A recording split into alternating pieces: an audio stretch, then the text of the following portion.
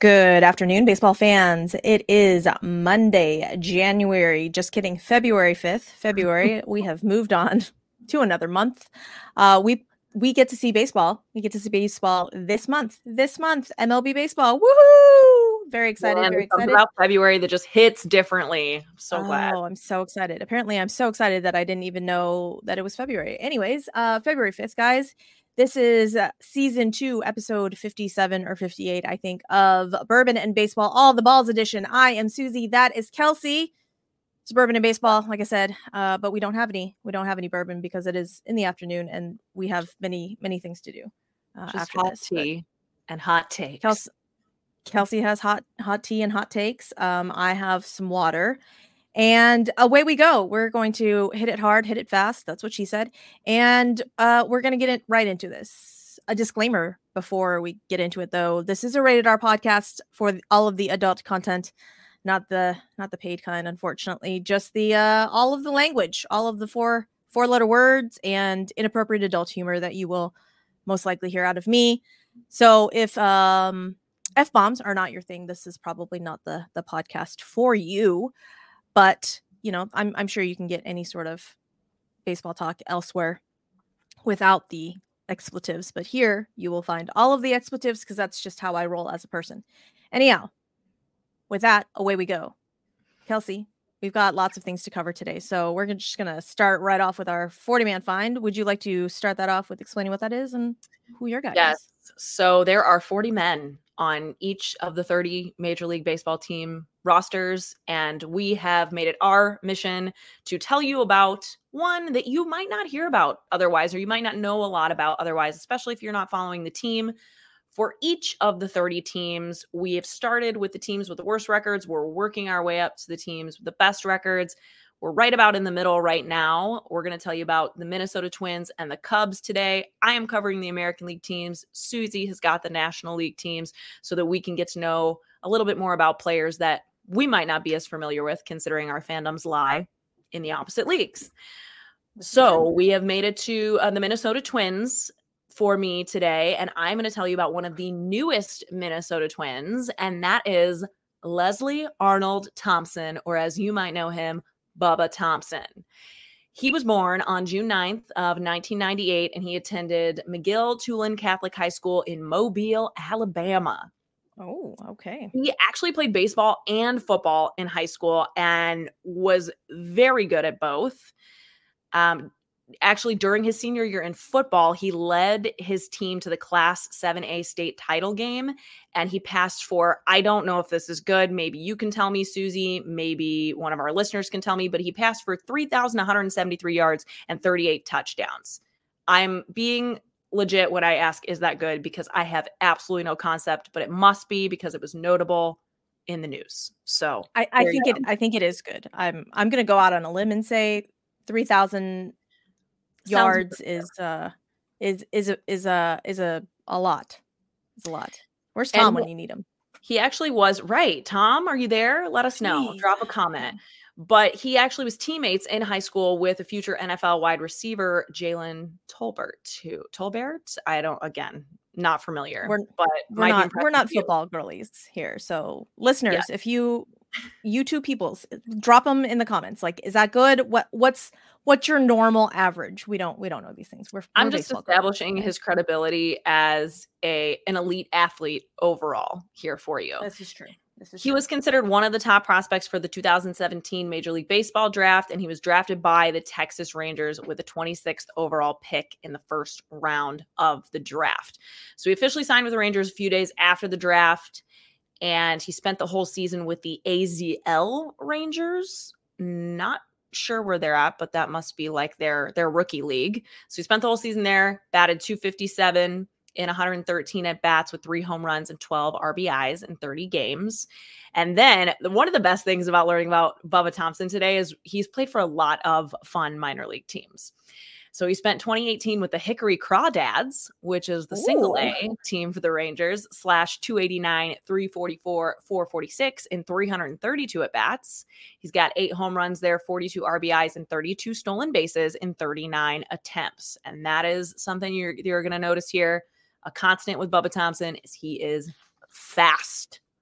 Fast, He's yes. running through the minor leagues. So he was actually ranked number 48 overall in baseball by baseball prospects, which is something that's a big point of conversation right now since all of that is coming out. So that was preseason of 2019. He was number 48 on that top 100 list. And then he was ranked 108 overall prospect by Fangraphs prior to 2019 as well. Now he's going to go to high A with the Down East Wood Ducks in 2019. He does spend some time on the injured list, but he ends up coming back, still gets to play a little bit, not slashing quite as well. 178, 261, 312 in 202 at-bats. But he still had 5 home runs, 21 RBIs, and 12 steals in 15 attempts. Still running. He does play for the Arizona Fall League this season for the Surprise Cigarros. Oh, and he was saguaros. actually named Cigarros. What's a saguaro? Yeah. Do you know? It's a cactus. It's a type of cactus. That I do know. Oh, I see their logo now. Yeah, okay. That's a cute little cactus in a cowboy hat. But he was actually named a Fall League All-Star. Oh, so okay. Cool. He is one of these guys who I feel like we've talked about a lot in our 40-man find segment, who was maybe set back a little bit by the cancellation of the 2020 minor league baseball season due to obviously the pandemic. Yes. But he spent play, in 2020. And you think about just with something that is so time specific, like there's a very small window of time for all of these guys. And it's so like circumstantial, and the timing is really such a big part of it that we all have things in 2020 that we're like sitting back. And I mean, I got married in 2020, for God's sake. I had 6 people at my wedding. I was supposed to have 200. But for these guys, like career wise, it's just got to be so hard to be like, right, that happened and we can't think about what if. But regardless, Thompson spent the 2021 season with the Frisco Rough Riders in Double-A, and he's back hitting 275, 325, 483, and 429 at bats. He's got that pop with 16 home runs, 52 RBIs, and 25 stolen bases in 33 attempts. This year in 2021, he is named the co-winner of the Rangers True Ranger Award, which I'm guessing is probably their like minor league award, minor league player of the year type of award. Oh, okay. He's coming on up to AAA in the 2022 season with the Round Rock Express. Man, these Texas minor league teams have all the best names. The Astros have really good ones too. In AAA, he slashes 304, 355, 474 in 346 at-bats, 13 home runs, 48 RBIs, and 49 stolen bases in 52 attempts over just 80 games. So he's stealing a base in over half of the games that he's playing. That's a lot. Sick. So on August 4th of 2022, Texas selects Thompson's contract and promotes him to the active roster to make his major league debut versus the Chicago White Sox. His first career hit is a bunt single off of Johnny Cueto. We love to see it. His first home run single, however, and then did he steal second after he got to first? Oh, that's a good question. I sure as hell hope so. I mean, with somebody like Bubba Thompson, that's exactly what you want to see. Get on base and then make the magic happen. But I think this is like a constant that I keep picking guys who have their first home run or their first hit off of Astros. So I'm sorry, but no, you're not. I think you're doing it. I think you're doing it kind of on purpose, but not really. Like maybe like subliminally, subconsciously. There we go. Subconsciously. That's the sub word I'm looking for. But Bubba Thompson had his first home run. It was a solo shot off of Framber Valdez of the Houston Astros in 2022. Yeah. He made himself known. He made his presence known. He definitely held his own in the 2022 season with the Rangers, slashing 265, 302, 312 in 170 at-bats, 18 steals and 21 attempts. And he had an 85.71% stolen base percentage, which was the 8th best in the American League. Ooh. And he played primarily left field. He can play all of the outfield positions. He actually seems to look pretty good in center field to me too. So that's always a plus with somebody like Bubba Thompson, who you are kind of want to plug and play with. He had the second fastest sprint speed of all major league batters in 2022 at 30.4 feet per second. I think that's fast. I think that's fast. Got to be real fast. I wonder who had the Mhm. first. Now I'm curious. I think it was between like Bobby Witt Jr. and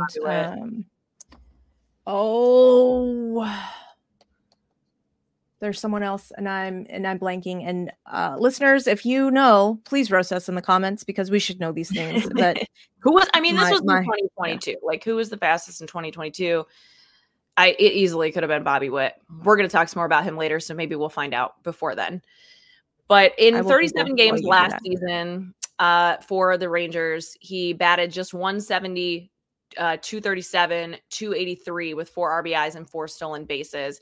So he didn't play much, but he was ultimately designated for assignment on August 11th of 2023, following the promotion of JP Martinez for the Rangers. And here goes Bubba Thompson on the carousel. So he's claimed off waivers in August of 2023 by the Kansas City Royals. He plays 33 games for the AAA Omaha Storm Chasers, where he hits 259, 313, 410 with 4 home runs, 17 RBIs, and 11 stolen bases. Here's the thing. I know his numbers aren't like super thrilling by any means, but he's very consistent and he's still very young and he's super fast.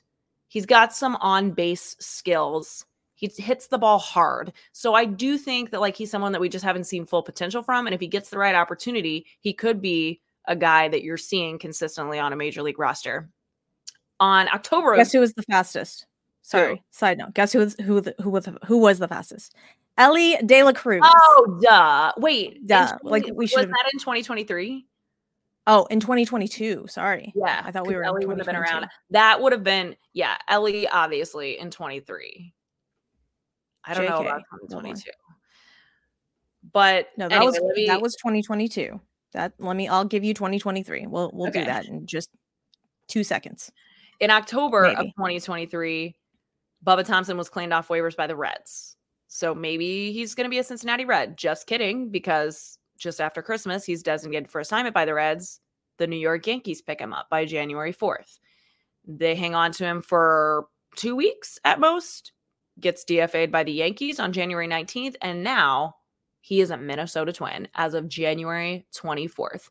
And considering that they have Buxton out there in the outfield, and I mean, they're kind of piecing things together while trying to cut payroll, I think this is a guy that you could see play for the Twins more often than maybe some other teams that he could have ended up with. And that's why I wanted to, mention him today on our 40-man find. Guess who the fastest player in 2023 is? I have no idea. Guess? Still Elly De La Cruz. Wait, did he play in 22? Yes, because that was. Did he? That's apparently, according to StatCast, sprint speed. When I Googled fastest player in 2022 in MLB, that's what it gave me in 22. Okay, but he didn't play in 2022. I don't know. That's what it gave me.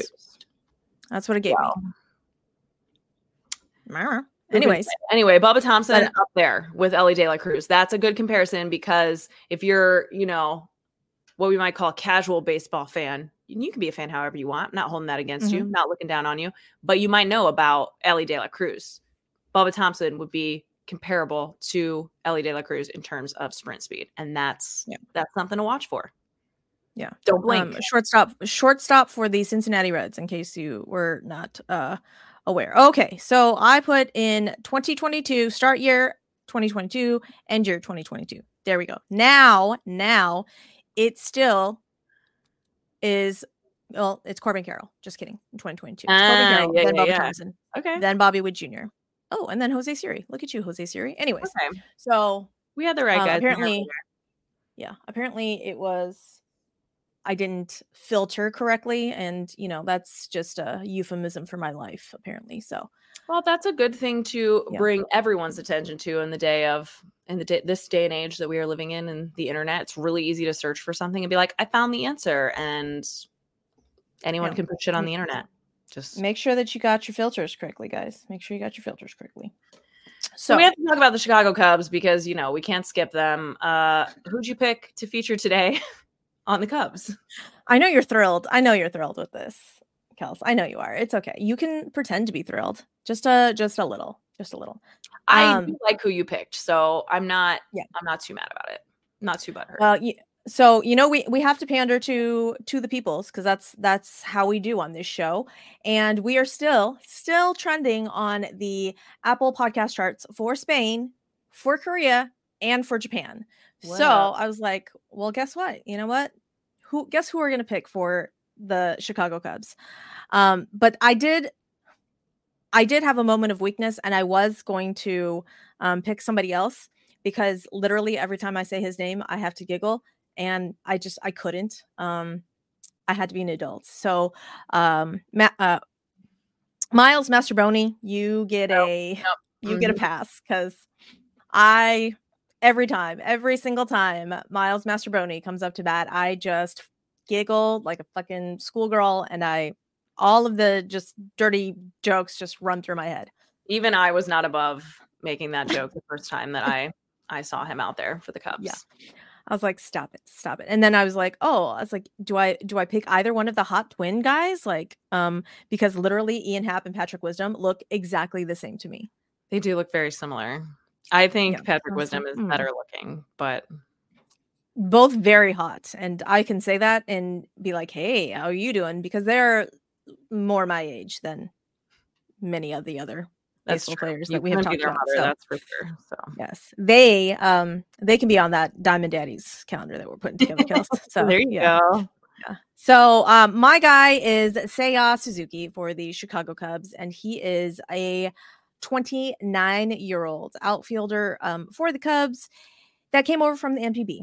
He was born August 18th, 1994, and he is currently married to, let's see if I can't not fuck this up, Ari Hatakeyama. There we go. They got married in 2019, and they have a beautiful baby, I think girl. I have not confirmed that because I keep just seeing child in September of 2022.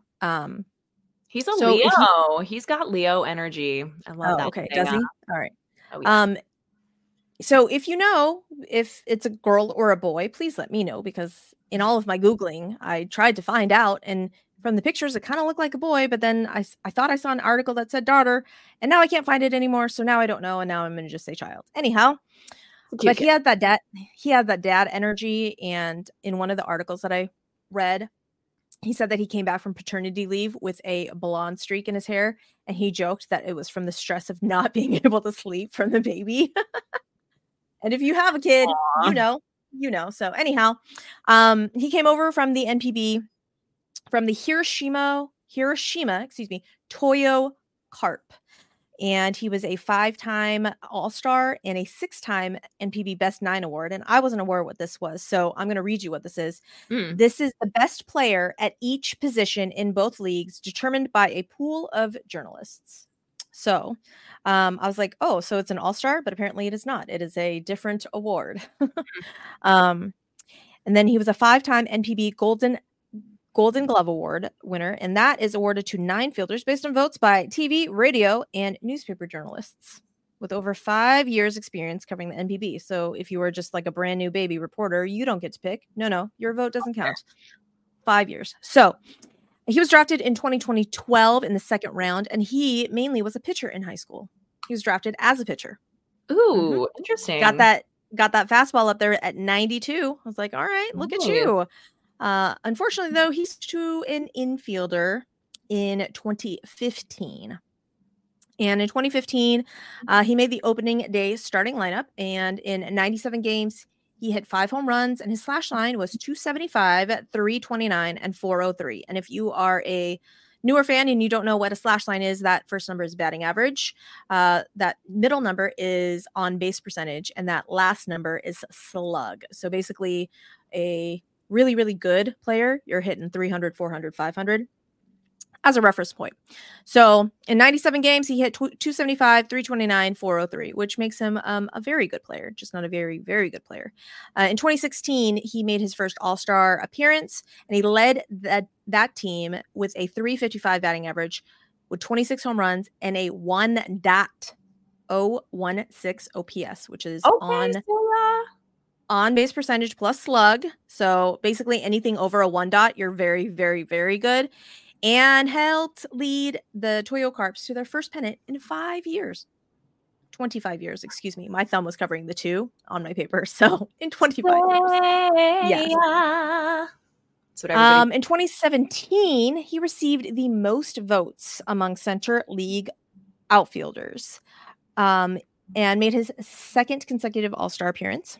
In August 23rd, he left with an ankle injury, unfortunately, and then 6 days later, he was shut down for the season with let's see if I can read my own handwriting, a malleolar fracture on his right tibia and a deltoid ligament injury. Ooh. Yeesh. Yeah, where's your deltoid? What's shoulder, a deltoid? Shoulder? Okay. Well, oh. So it So doesn't say like what part of the delt? Just as a deltoid ligament injury and a fracture on his right tibia. So his leg and his shoulder was jacked. Golly. Yeah. But he ended that season with a 300. His slash line was 300, 389, and 547 with 26 home runs with 90 RBIs, 16 stolen bases, and he led the Central League with a 936 OPS. So just under very, very, very good. And in 2018, third consecutive All-Star. Look at you, Seiya. And then I'm going to read the rest of this from my phone because there's way, way too much to actually write down because I'm lazy. You guys all know this, right? I'm impressed you write out anything. Well, mainly because I cannot, because there's just like too much to read, if I don't. You're just to pick and choose. If I were just to look at it, yeah. But in 2018, he was named for his third All-Star appearance, and he hit his first home run off of Yusei Kikuchi. He finished that season batting .320, .438, .618 with 30 home runs and 94 RBIs. And the Carp won their third consecutive Central League pennant. And then he went on to face the Fukuoka SoftBank Hawks and unfortunately lost. But he hit, this is what I need you guys to understand. He hit 10 for 22 with 3 home runs and 6 RBIs during the Japanese series. I'm like, I'm sorry, what? Look at you, Seiya. In 2019, he won the 2019 NPB Home Run Derby, defeating Oryx Buffalo's outfielder Masataka Yoshida 4-3 in the final round. Yep. And in that season, he appeared in a career high 140 games, leading the NPB in batting average, 335, on base percentage of 453, OPS 1.018 with 112 runs scored, which is the first in the Central League, 28 home runs, ranked 9th, 87 RBIs, ranked 9th, and 25 stolen bases, ranked 4th. Wow. After that season, he was awarded his 4th consecutive Best 9 award and his 3rd Gold Glove. We're just going to skip the 2020 season because that doesn't even count anymore. In 2021, he played 132 games for the Carp. For the Carps? Anyways, setting a career high home runs with 38 to go along with 88 RBIs. His slash line was 317, 433, 636. Now, mind you, Seiya is SML. He is like 5'11". Yeah. So the fact that he is slugging, such a stud, yeah. Yeah, I was like, oh, all right, look at you, Seiya. He was the Central League batting champion and on-base percentage leader, and was named an NPB All-Star for the 5th time in his career. I was like, okay, Seiya. So following that 2021 season, he was posted, and if you're posted by the NPB, you get a 30-day posting window. Unfortunately, the lockout happened, so he was not able to sign until March. March 18th of 2022. Oh, so weird. Okay, yeah. So basically, the window didn't close. They just they basically poked it and moved it. Oh my God. How weird. And so it was postponed, and then on March 18th of 2022, Seiya officially agreed to a 5-year contract worth $85 million. And I found a little funny quote on here, and it cracked me up. Manager David Ross tricked me. Before I signed, he told me Chicago isn't that cold. Not much worse than Hiroshima. When I confronted him, he said it's because he really wanted me. So I realized I'm glad to be on a great team like the Cubs. I'm like, That's David shady, Ross, Rod. that's kind of mean, man. Like that's like, and I obviously don't know the temperature of Hiroshima, but to lie to somebody and tell them that like Chicago is not cold, like what are you doing over there?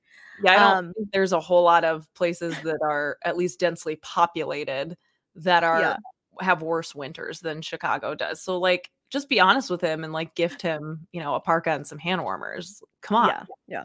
All of the layers, just all of the layers. He made his Cubs debut on April 7th, and he worked a full count walk against Corbin Burns in his first MLB plate appearance. Ooh, Yes. not bad. What kind He um he was the first Cub to make their MLB debut as the opening day starter since Kosuke Fukudome in 2008. mm, I'm pretty sure that I butchered that name. I apologize. Fukudome is definitely Um right. yes. And he hit his first major league home run on April 10th, which was a 3-run shot off of none other than now Milwaukee ace Freddie Peralta. So the Brewers came to town and Seiya said, Yes. "I'm not waiting. I'm ready to go, Nope. I MLB." got this. Yep. Jeez. Suzuki was awarded the NL Player of the Week for April 11th through the 17th, which was a span in which he batted 412. He went 7 for 17, 5 runs, 3 home runs, 5 RBI, and an OPS of 1.604. His first 2 weeks in major leagues. He was That's named wild. NL Rookie of the Month for April. And then, like he kind of fell off. Like people kind of, the book was out on him. He kind of figured it Right. out. And then in 2023, like suffice it to say, Seiya was tired. Seiya was very, very tired, and but finally got benched. David Ross benched him. There was a little bit of not happiness there in Seiya's life, but afterwards, Seiya was said that he understood um why he got benched and was happy about it, and then was fine. And um let's see. Oh, here we go. Sorry. I had another stat up here. He is the Oh, where are you? Seiya is the first Japanese player in MLB history to hit a home run in 3 consecutive plate appearances, and that happened on May 17th in 2023. And apparently, they just like to tee off on Astros players because guess what? That game, Astros technically won. I say technically as if that's a thing, but we did win They won 7-6. where it counts. 7-6. Yeah. However, there was 13 hits on both sides. Damn. 13. Yeah. I was like, oh, so basically all of these runs were scored via home run for the Chicago Cubs. And apparently Seiya Suzuki just has JP France's number because in the first inning, he hit a fly ball to deep left field. Then in the third inning, another fly ball to deep left field, which scored Ian Happ. And then in the, where are you? 7th inning, I think. 7th inning, yes. Hit another one. I was like, oh, all right. Okay, perfect. So all of the home runs for Seiya Suzuki off of JP France, or JP France, I feel bad. Wow. But fun side note there. I didn't realize that the wall out there is an actual brick wall. Like when I started Oh, watching in Wrigley? baseball. Yeah. Mhm. Yeah. I was shocked when I just saw like the ivy and Mhm, one of the guys like didn't, like crash into the wall to mhm. catch the ball, and I was like, "What are you doing?" And my husband's like, Why are you yelling? Yeah, That's a brick wall right there." they actually have, like, some baskets that are on the, like, outside of like, surround the outfield wall in the stadium, so the guys actually can't jump up and leap and hit it without at least hitting Ah, the basket, so it kind of okay. Yeah. At least lets them Sure, know. there's Yeah. that. Mhm. I was like, wait, why? It blew my mind. I was like, you can't fucking replace that shit with some like padding. Like, what are we doing? It's just And too historic, Susie. It's too Mike goes, it's Wrigley Field. No, absolutely not. I'm all right. I guess we don't care about player safety. That's fine. Whatever, Cubs. I it's was I was history. mad about it. I was mad. People pay out Yeah, the ass in their apartments for that exposed brick, you know? that's true. That is true. So Seiya did not have a great 2023 season, but after the benching, he got a lot better. In his last 15 games, he hit 3 home runs with 14 RBI, 6 walks. He had an average of 356, 415 OBP, and a 712 slug. So Coming got a back. lot better. And they're hoping that he can kind of help Shota Yeah. weather the storm and kind of ease him into, playing every day. Time zones are a bitch, guys. Like, I don't think you guys understand this cuz, Japanese players, they don't do time zones. It's just all one. And so time zones and playing every day is rough. So, that is Seiya Suzuki. That was a good one because Ta-da! he's just another player that I definitely don't think we've seen the best of yet. And Mm-mm. as you were talking about all his stats from the MPB, like because of his performance, I mean, primarily in 23, and I mean, he wasn't as exciting, I think, in 22 as Cubs fans like wanted him to be, but Mhm. I mean, the potential is there, and Yeah. little adjustments again can go a long way. So I totally agree that he's somebody to worth keeping your eye on. For sure, for sure. But Kels, we had some hot stove stoving. Yeah, We got some good I'm news. warming up. I am Yeah, warming up over here. Things are mm, happening. we And got some good news. yeah, the first big headline I think of the week had nothing to do with player signings, but instead that the Angelos family has agreed to sell the Baltimore Orioles, and baseball fans worldwide rejoiced. Not that we wish anything bad for the Angelos family, but they have not been super enthusiastic owners in terms of being invested in the success of their team, and maybe a little bit more invested in lining their pocketbooks. And that's fine. That's, their prerogative, but we're glad to see them moving on to the next phase of taking that money with them and letting somebody else spend some money on the Baltimore Orioles. And at least, Susie, you and I can be a little bit more excited about this because we're not in the same division as them. But look out, because an agreement is in place for the Angelos family to sell the Orioles to a group led by private equity billionaire David Rubenstein for $1.725 billion, which apparently was on the low end. Uh, you Yeah, know, and that's billion with a B, I people, guess with a the B. Marlins, I forget what year it was that the Marlins were sold, but it wasn't like that long ago, maybe 21.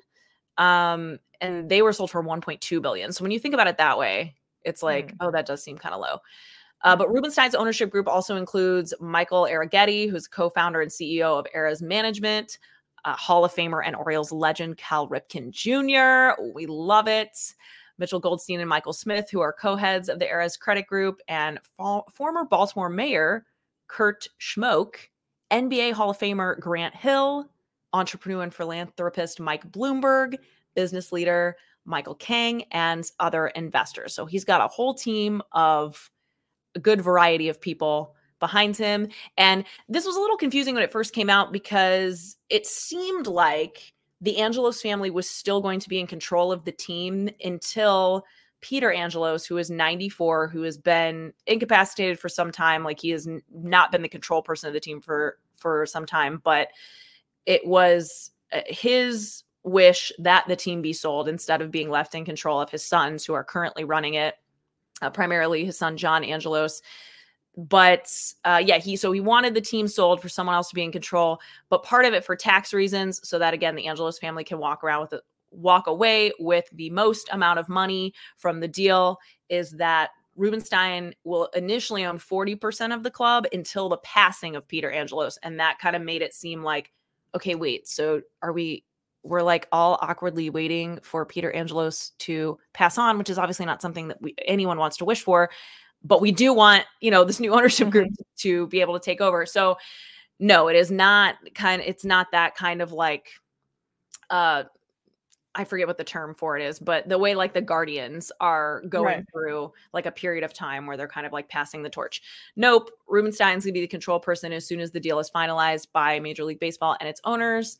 And that is very good news for Orioles fans. And I think we've already seen it kind of start to play out here. Do you think the Corbin Burnes deal had anything to do with that? I think it was in the works, but Michael Elias was not willing to pull the trigger unless he knew that there was going to be any sort of guarantee or promise of, okay, so I'm not going to trade any of my assets until I know that we can continue and try and build around this core. Because literally, when this trade went down, I remember thinking, the Orioles are not going to feel this at all. Yeah. They are not going to miss Joey Ortiz and Dale Hall in the least bit. And that is bananas when you think about it, because they are probably top prospects in over 2/3 of the league right now. Yeah. I mean, Joey in the Orioles system, they're like, meh, you're blocked. Yeah, Joey Ortiz is probably going to be the starting shortstop for the Milwaukee Brewers because now they're, putting Willy Adames out there in the last year of his contract. And yeah, absolutely. They're guys who are going to probably have roster spots on other teams. So let's start with that. Obviously, the Brewers traded right-handed pitcher and dominant ace Corbin Burnes to the Orioles. The Brewers acquired infielder Joey Ortiz and left-handed pitcher DL Hall, and they also get the 2024 34th round draft pick. So that's an interesting part of the deal too that will obviously play out over time. But if you don't know about Corbin Burnes, he is a 2021 Cy Young Award winner, and he is at a 2.86 ERA over the last 4 years with a 31% strikeout rate. So definitely not a flash in the pan. He has been one of the most dominant starting pitchers over the last 4 or 5 years in Major League Baseball, hands down. And to your point, Joey Ortiz and DL Hall aren't anything to, gawk at, but they're Major League Baseball players. They're going to be Major League Baseball players. Joey Ortiz played in 15 games at the major league level in 23. He went 7 for 33 with a double and 4 RBIs, but he batted .321, .378 with a .507 slug in 88 AAA games. So he is someone who is a stellar defender. He does have some offensive potential. He's not a slugger, but he's a shortstop. Totally fine. He does hit the ball hard. And this is where you're like, okay, well, yeah, it makes sense. Willy Adames, last year of his contract, the Brewers have clearly taken a step back and said 2024 is probably not our year. So this might be an opportunity for him. And then you've got Hall, who's 25. He's appeared at 29 games with 1 start over the last 2 seasons, 4.36 ERA and a 3.82 strikeout to walk ratio. CBS Sports has reported that this has been kind of the book on him for some time now, that he has starter quality stuff and reliever quality command. So that's interesting. But you never know what a guy like that put into a different system. And he's still young, he is still young. Yep. And I think working with some of those pitching coaches up in Milwaukee, I think they're going to figure that out. And if you really think about it, they were not going to re-sign Corbin Burnes. And so if they gave him the qualifying offer, which obviously he was going to turn down, then they would just get a draft pick back. And now this way, they know they're really not going to contend. Kind of, maybe not really. So they get back 2 amazing-ish players, and their compensatory pick is going to be right around where they would have picked anyways. So it's like they got a BOGO kind of. Yeah, totally. I won't get one. 2 birds with 1 stone. That's that's a good way to look at it. And I'm sure that's exactly the way that they looked at it. I think my first reaction to this when you texted me about it was because Susie broke the news to me, and I my initial reaction was like, man, Cardinals are gonna fuck around with mediocrity again and still, win the Central Division exactly the way that they planned it. So in a weird way, I'm like sad because I am so sick of nobody leveling up in the Central Division to the point where it's just like, well, all you gotta do is get in, and all you gotta do is be mediocre. And I'm so over it at this point as a fan of the NL Central. But I do think it works out well for both teams. It makes sense for both teams, even if obviously the Orioles get the much bigger upside from it. Right. Well, you only got to win what, 52%, 54%? What was Jerry DePoto's quote? Exactly. Yeah. So, speaking of the Mariners made another move, and they traded with the Twins. So Mariners gave up right-handed pitcher Justin Topa, right-handed pitcher Anthony DeSclafani, and a minor leaguer, another right-handed pitcher, Darren Bowen, to the Twins for Jorge Polanco. Like, okay, sure. Oh, excuse me. And some cash, $8 million, and a minor leaguer. That seems a lot for Jorge Polanco. It does. It does. And it's not just any minor leaguer. Like Gabriel Gonzalez is rated number 5 in the Mariners system. So he's going to be an everyday power hitter, but he's only 20 years old. So yeah, it does. It seems like a load, but when your goal is not just to, set your roster, it's also to save money. That's what the Twins are doing. Like, oh, all right. Jorge Polanco? Wait, what? So I don't know. I was a little shocked. So Jorge Polanco has been a Twin since 2014, and he has been around so long that he actually played with now Hall of Famer Joe Mauer. Polanco is consistently an above average hitter, however, a below average defender. He is owed $10.5 million in 2024 with a $12 million club option in 2025.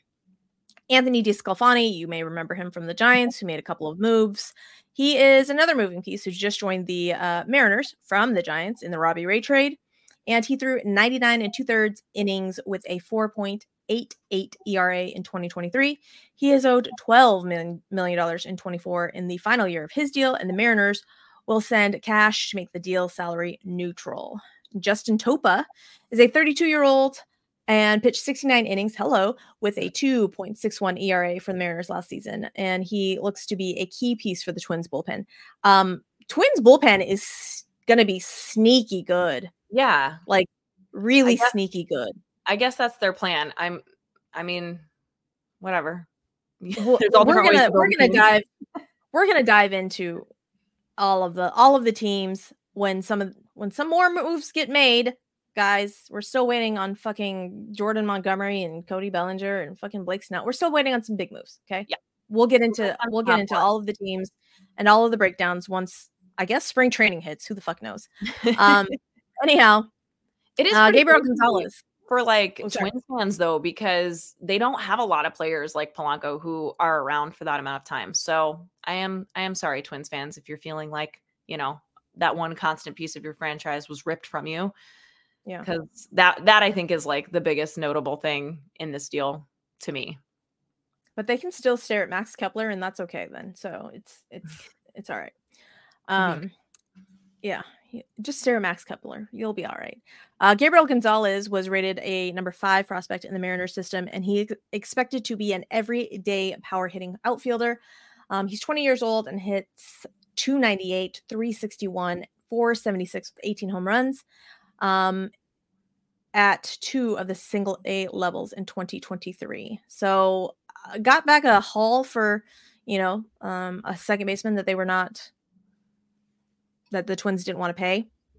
Right. And really and truly, the Mariners fans, cover your ears. I don't want to talk. I don't want to give you guys compliments. So the Mariners bullpen is just freaking filthy as it is anyways. And they're not going to miss Justin Topa's arm. Like that's Mariners. I don't actually like you.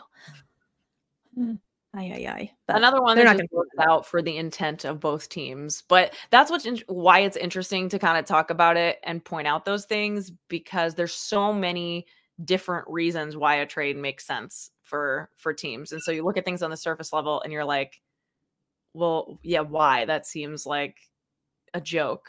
But right. depends on what your goal is. Yeah.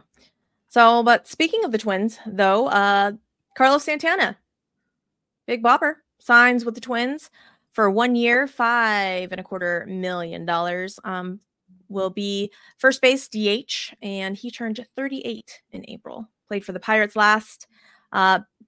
and Brewers last season. Batted 240 with 23 home runs, 86 RBIs, and in 146 games. So, And it'll he be was interesting to see there. Yeah, he was a Guardian for I think the first 10 years of his major league career. So now that he's back in the division with a division rival, Yeah. I wonder how the Guardians fans are feeling about that. Do Guardian fans have feelings? I don't know. Like I feel like they shouldn't, because they just know. They're like, we don't home runs. What are those? We don't need those. We just need guys that get on base and run. I am I don't doing know. my Guardians team feature in a couple of weeks, so I'm learning all about the Guardians right now. And I've talked with some Guardians fans recently, so I think they do have feelings, which is maybe why I'm thinking about it. But you're right. They might be better off if they didn't. Yeah. I'm sorry, Guardians fans, if you're out there. So Justin Turner gets the support of an entire country now. Entire country. Is there anyone who's more of a Blue Jay than Justin Turner, the Red Dream? 1 year, $13 million. It includes up to $1.5 million in performance bonuses. And man, it sounds like the Red Sox just like weren't going to bring him back, which I guess I would have said previously, like, is there someone who's more of a Boston Red Sox than Justin Turner? It seems like a good fit there, but we all at this point have absolutely no fucking clue what the Red Sox are doing, but Justin Turner is not full throttle enough for them. No.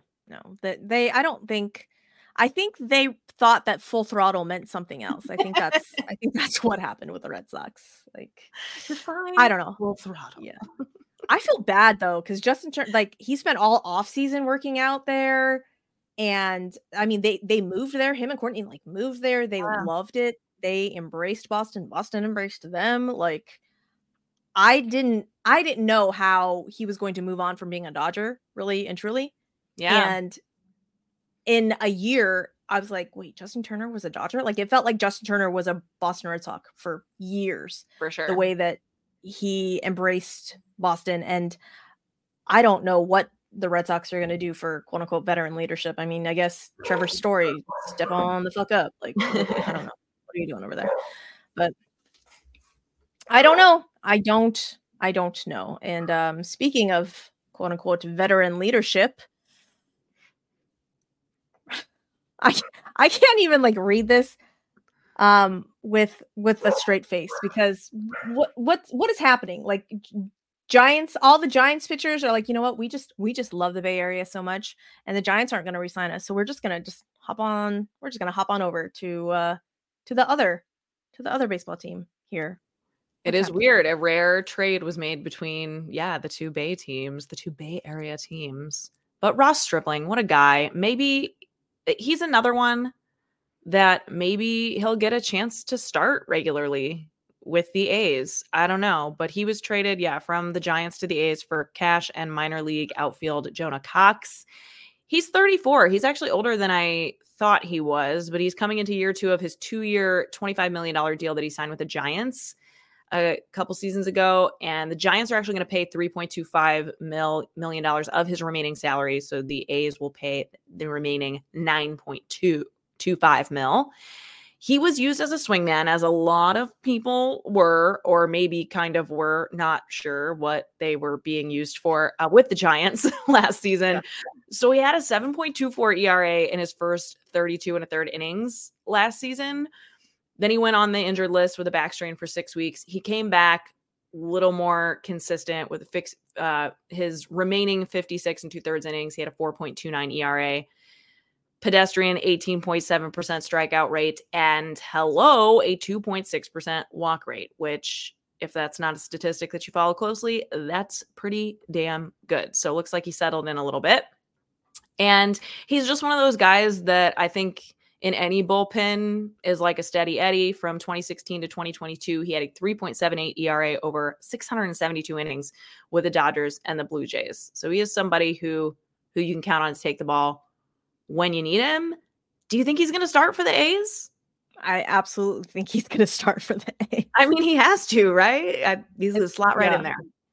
Yeah, I think it's going to be like Alex Wood and Ross Stripling and who is the big guy? I'm missing names here, but I'm sorry, A's fans, if you're out there listening to this, that I don't have your starting rotation. Yeah, I don't have them off the top of my head, but it's former Giants that are going to be there. So we'll see. We shall see how that works out.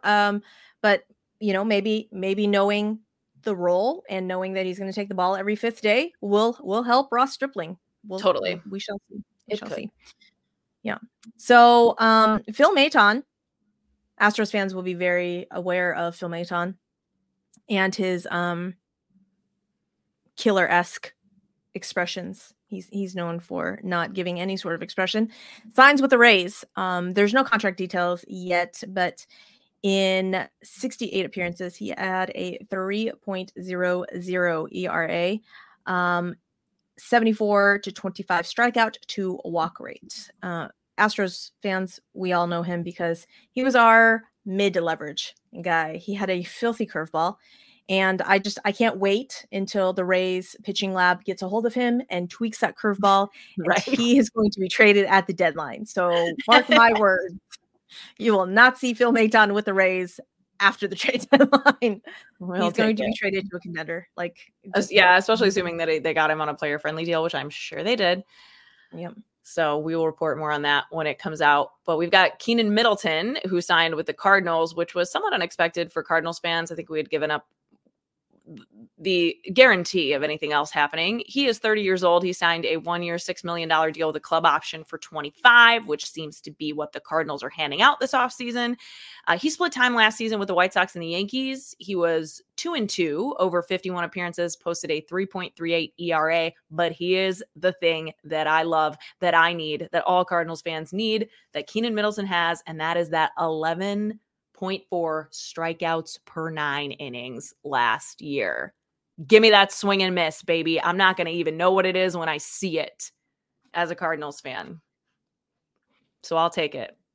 Yeah. So a couple more relievers go to the Mets. Look at you, Mets, making some moves. Jake Diekman and Shitaro Fujinami signed with the Mets. Fujinami for $3.35 million, plus up to $850,000 in incentives. Throws high heat, but unfortunately struggles with command. You may remember him that the A's signed him as a starter last season before, going to the... I did not realize that. Yeah. They moved him to the bullpen real fucking quick. Yeah, he did make 7 starts last season. Okay. Mm-hmm. Yep. 7.18 ERA and 64 appearances with the A's. His FIP at 4.61 suggests he was one of the unluckiest pitchers in MLB during this time. Isn't that crazy? That's what I like about fielding independent pitching stat, is because it kind of shows like, okay, but how much of your ERA really had to do with you, the pitcher? Okay, but unluckiest pitcher or the A's infield being back there? I don't know. Yeah, but again, that's not his fault. So yeah. We'll see. We'll see how he does. We shall see how he does. He was moved to the Orioles at the deadline. What got that ERA down to 4.85 with 32 Ks and 15 walks over 29 and 2/3 innings in Baltimore. Jake Diekman gets 1 year, around $4 million with a vesting option for 2025. And the Rays did fix him last season. Jake Diekman was DFA'd from, I believe it was the Red Sox, and the Rays picked him up, or maybe they traded him. I don't remember, but they I think the Red Sox did something to him and was like, JK, we don't want you, Jake Diekman. And then the Rays turned around and was like, we'll take him. We'll fix him. Come on Yep. over. So he will be predominantly used to shut down left-handed hitters. So I'm excited for that. We've got some Yankees musical chairs going on as well. Wandy Peralta signed with the Padres for 4 years, $16.5 million. And he is he is one of the most steady relievers in the game as of late. From 21 to 23, he threw 153 innings with a 2.82 ERA, 21% strikeout rate, 10.2% walk rate, and 56.5% ground ball rate. You're not going to get a lot of hard contact off of Wandy Peralta, and that's something you love to see in any pitcher, but especially your middle or late relief guy. He did struggle with command at times in 23, but not enough to obviously skew his numbers too much. And I mean, good for him getting 4 years. I think he's 32 years old. Mm-hmm. And I was kind of surprised to see that he got a longer deal, but the Yankees are going to miss him. So they actually, right before we recorded, they just finalized a trade acquiring left-handed pitcher Caleb Ferguson from the Dodgers in exchange for left-handed pitcher Matt Gage and right-handed pitcher Christian Zazueta. That's the cool last I think name. So. Yeah. Yeah. Side note, are the Padres the Yankees of the West? They just literally just picked up all of the Yankees, from that Juan Soto trade. There's a bunch of Yankee pitchers over there now. So maybe Wandy Peralta will be at home. We'll feel at home. Yeah, they are Michael trying to be the beach town Yankees, if that makes sense. They give me Yankees vibes. I mean, they signed all these stars. Now they're kind of dealing with the ramifications and trying to be more strategic. I don't hate it. Yeah. I hate it. So anyhow, sorry. That was just I was like, wait, Wandy Peralta going from the Yankees to the Padres. It is weird to see him, on the Padres. But I guess the other big thing that also happened today is that the Kansas City Royals signed their shortstop, Bobby Witt Jr., to a big old extension for 11 years at $288.7 million. Were you expecting that? Kind of. Not really, though, but kind of. I want to say that I read an article a couple months ago saying that Kansas City is trying to get a new stadium built as well. Yeah. Mm-hmm.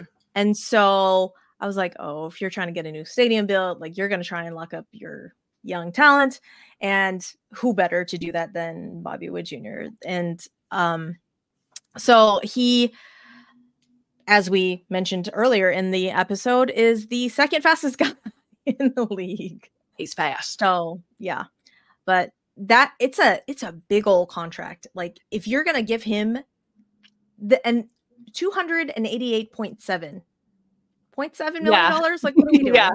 Well, that's the thing. I guess I was more surprised on his end that he agreed to it, but it is potentially worth up to $377.7 million over 14 years. He gets 4 player opt-outs after years 7, 8, 9, and 10, which are late, but he's still going to be under 30. So he also gets a $7.7 million signing bonus. I guess that's where that 0.7 comes from. Is 7 a lucky number for him? Royals fans, are you out there? Are you listening? Is 7 his number? What's going on here with the 7s? I feel like maybe that's a thing. I don't know. But yeah, good for him. The Salvi contract is going to be expiring here shortly. So, some of that money is going to get off the books, and then maybe they can sign some younger players around him. Although the Royals have had a sneaky good offseason. They picked up some pitchers. So Cole Reagans won't be the only awesome pitcher on that staff. I don't know. Zach Greinke, what are you doing? Are you going to hang out in Kauffman Stadium? Who knows? New young guys, come on. Yeah. I don't think you're going to mentor them because you're Zach Greinke. I don't know. But we shall see. We shall see. Well, we made it. We made it through most of the good heat. We did it. Yeah. Lots of heat, guys. With that, we're going to wrap up. So We've got another fun little guest coming up. So that's why we got to skedaddle on out of here. But before we do, if you're watching this on YouTube, please hit that subscribe button. Tell all of your friends to hit the subscribe button. Like I said earlier in the episode as well, Spain, Korea, and Japan, we're still hanging tough on those Apple podcast charts. USA, I need you to get on board those because that would be delightful. So please give us a 5-star rating. Leave us a kindly worded review. I would love that. Kelsey would also love that. Kind words only. Yeah. And Apple, Spotify, if you're not using your phone and just want to bump up our listens, that would also be great. Just have it on in the background and just mute it. Like that's fine too. Okay. Totally fine. I'm just saying. All right. And with that, we will end the podcast. We'll end this episode. Yay, baseball. Hit end record.